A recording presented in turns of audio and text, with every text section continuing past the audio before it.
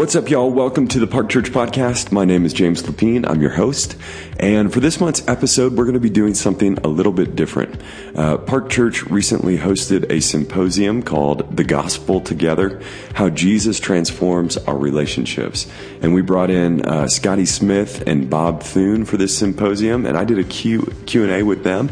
And that is going to serve as this month's episode. If you're not familiar with Scotty, he's been a pastor in Tennessee for a long time now. He's the author of Everyday Prayers and Every Season Prayers.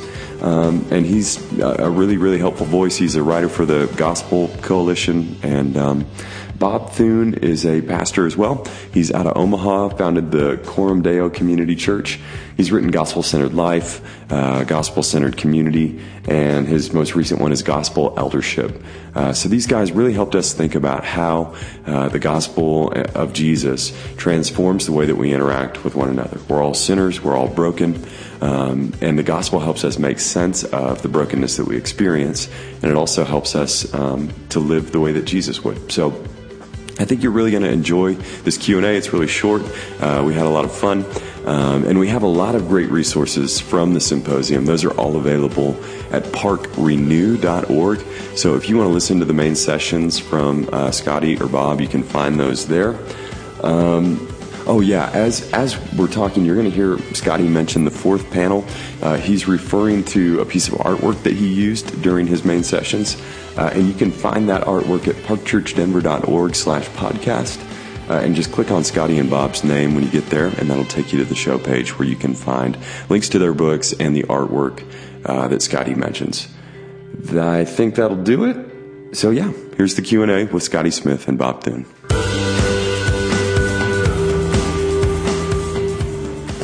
Okay, so let's start with you, Scotty. And I actually wanted to read from one of your books here. You talk about how our life in the new earth will be filled with perfect relationships. And this is crazy. I opened your book, and this is the prayer that I opened to, completely by providence, I guess you would say. This is from August 16th. It says, "Gracious Jesus, at times I fantasize about running off to Switzerland with my family, living in a community of chalets with several other healthy families, escaping the craziness of church life, disengaging from the chaos of my culture, eating good food, enjoying the Christian life, and waiting for your second coming. That's a confession of sin, not a prayer request." I love that. I mean, I can't tell you how many times my wife and I have had that same fantasy, right? Because all you guys. So, how do we keep our eyes on what's to come, this perfect life, such that we learn to embrace our brokenness and the journey to health? Well, very, very briefly, it's just kind of a 30-second summary of what we talked about tonight. The more I'm convinced that the life of Eden is the life for which I've been made, I begin to honor the longings. I begin to realize I'm not just a whiner, I'm not just crazy. But then also the more we see how the story unfolds in the Scripture, which requires a greater understanding of the gospel, exactly what Bob was saying tonight. But here's the kicker. That fourth panel, see, the Scriptures, to read the New Testament, you'll increasingly discover that the authors of the New Testament spend a lot more time reflecting upon the life to come as a way of living in this moment to the glory of God. So it's not pie in the sky and the sweet by and by. It's knowing that God will complete His good work in us individually and in your neighbor and in His world. It translates into what Tom Wright, a New Testament scholar, refers to as seeing biblical hope as remembering God's future into the present. And so really it's saying this is the life, this is the citizenship we already enjoy. Let's live more consistently with our citizenship. Let's not give up on the reality of the brokenness in our hearts and in our community, because we are assured of this. God is at work, and God will complete His work. And so we don't just hold on, we move into. And we learn to commune with Jesus individually and corporately. And we repent, and we rejoice, and we hope for one another. That's good. Related to that, Bob, you talked about Christian community is supposed to look different than sort of a baseline community that we might see in the world. So if the church is meant to offer culture these foretastes of the coming kingdom, can you give us some examples of what that would look like practically? Yeah, well, a couple things real simply. One, repentance. Right, like no one outside of a Christian context meaningfully, like people say, sorry if I hurt your feelings, right? But they don't say, I was wrong, will you forgive me? And so I think just the dynamic of repentance in the church is so profound for a non-Christian coming in going, really? You guys like really acknowledge that you're wrong? If we don't do that, then they just experience us as sort of another version of sort of, political posturing, right? Of like, well, we're just sort of trying to look good on the surface. So I think repentance, I think the dynamic of like real meaningful pressing into longings and hope and dreams and that new heavens, new earth, because if what Scotty said is true, which it is, and every human being is hardwired with this sense that I'm made for beyond this, then inviting people to sort of explore those longings, see them for what they are, I think that's a compelling way that we have something deeper and more meaningful to offer that pulls people in and helps them say, hey, you know that longing that you have that doesn't seem like it's getting fulfilled? Well, let's sort of put that in this right place. And one more thing to that, in light of the whole story, to see Jesus having signed on for two things, redeeming his bride from every nation and making all things new, it takes what Bob just described in terms of the internal relational dynamic of the body of Christ, and it moves us into the community where we live. We begin to say, Park Church is not really a church unless it's thinking in terms of making this part of Denver a better place to live in. So where's systemic evil? Where's justice and mercy issues? Jesus has come to eventually, he has defeated evil, he is committed to eradicate evil. So how does a congregation like this begin to say, we want to be the best neighbors. We want to care about when gentrification comes into our community, what is the implications of that for the gospel? We know one day the word orphan will no longer be in the human vocabulary. We know that one day human trafficking will not exist because of Jesus. How do we move into those stories right now? Because the gospel's true. So it's us doing a greater sense of humility, less posing, less pretending together, and living God's story and seeing that every single one of us has a calling. Every one of our vocations is to be an arena in which the good, true, and the beautiful of the kingdom can be realized. So that's great. Anything else on that? Good. Okay. We're going to do this. We're going to go rapid fire through their books, and then Tifa's going to close us in a song. All right? So basically, I want a 60-second trailer from you guys on why you wrote these books. How many seconds? 60 seconds. 60 seconds? Yeah. And I've been calling you Bob. This says Robert H. Would you prefer That's Robert? my official name. It's my official Robert H. editorial name. Robert Sorry H. about that, Robert H. So this book was written by Robert H. Thune, co-authored by him. It's called The Gospel-Centered Life, and a lot of you guys have been through it. But if you haven't, will you give us the 60 seconds on why you wrote it? 60 seconds. My dear friend in the gospel, Will Walker, who worked with us in Omaha for 5 years and then planted a church in Austin. That book we actually wrote as a discipleship curriculum for our church. And we were drawing from some material that World Harvest Mission had that we had been familiar with, and we felt like it was kind of written for like legalistic Christians, and our church was primarily not so legalistic non-Christians. Mm-hmm. And so we wanted to sort of capture the heart of that material, but make it accessible for our church. And we did that. And then people started saying, hey, this is really good. Can I send it to my mom's church? Can I send a copy to my brother?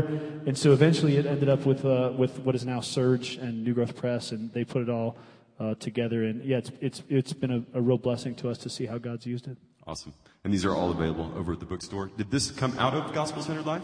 This was sort of the second. So if Gospel-Centered Life is, what does the gospel look like in my own soul, my own life? Gospel-Centered Community is what we're talking about this weekend. How does that begin to affect how we live in community together? So it's more the relational implications of the gospel. That's what that second one is. Okay, so the first one's more, how does the gospel impact How does the gospel me? renew me? How does it change me? How does it deal with my idolatry, my self-righteousness, those things? And then, the second one is, how does that work itself out? And this one is called Gospel Eldership, and it was endorsed by a guy named Scotty Ward Smith. Any relation to this guy? I think that's they're it. related. Yeah, all right. Yeah. Okay, tell us about this book. This is a book that I wrote to train and develop and equip elders for the local church. And again, it's just having elders is good. Having elders that understand the dynamics of gospel renewal, and actually, as Scotty said a few minutes ago, that the leadership culture of the church begins to take on the dynamics of gospel change. That's what that book is sort of designed to help facilitate. Got it. Okay. And so that's for all you nerds out there in the crowd, if any of you guys want that one. And I noticed that you were not asked to endorse any of Scotty's books that we have. Yeah, that's how it works. Okay. Scotty has other people to endorse his books that are more well-known than me. So you weren't asked. Okay. All right. I just wanted to clear that up. All right. Great. Thank you, brother. Hey, man, there's grace for it. There's grace. Listen, who sold more books, me or Tim Keller? That's what it comes down to. The gospel frees you from having to compare yourself to Tim Keller. That's good. All right. I'm going to get in trouble if I stay up here too long. So let's wrap this up. Everyday prayers. We tell us about this one? Yeah, so, I would have never envisioned writing a book of my prayers as though pray like I pray. That book actually, like Bob said for Gospel Centered Life, it did not start as a book. It was about 7 years ago, came to a point in my walk with Jesus where my heart got disengaged from my theology. And fortunately, I had been discipled by a wonderful man named Jack Miller that taught me the discipline of preaching the gospel to my heart that I talked to a lot of other people about more so than I practiced in my own life. And so really I started getting up about 7 years ago, early in the morning, saying, I'm just going to simply start blasting my heart. I'm going to take a portion of Scripture and pray it and linger in it and just ask the Spirit to come and take this informed mind and make it an inflamed heart. And I wrote a few of these prayers, started getting up, started writing because I'm very ADD, so I would get up early in the morning, write the Scripture just for my own benefit, pray it as I was reading it. And then a couple of those seemed to be helpful to some people in crisis, so I'd send them an email, and next thing you know, can I pass this on to someone else? And then, so that became a book of 365 prayers for one day of each calendar year. And again, I would never say that my prayers are somehow or another, use my words and God will listen to you. They're just a model of, here's how you can pray the gospel, here's how you can pray the Scriptures. And that segues into the next book that just came out, Every Season Prayers. I do a daily blog where I write new prayers every day and send them out every day.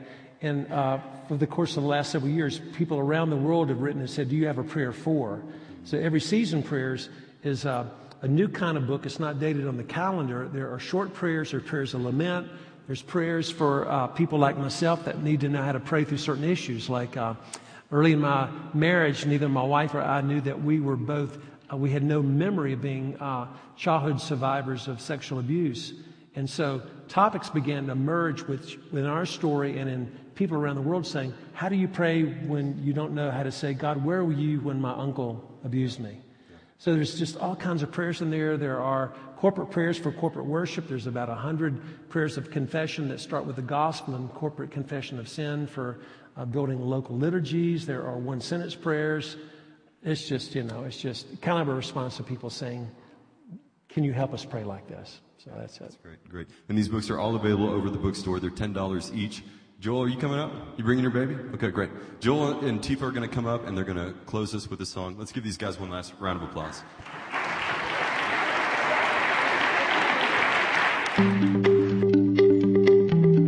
Thanks for listening to this month's episode. I hope you enjoyed it. Again, you can find a ton of great content at parkrenew.org. Once you get there, just click on the Symposium tab, and then you'll see the Gospel Together, and you can click there and find audio and video.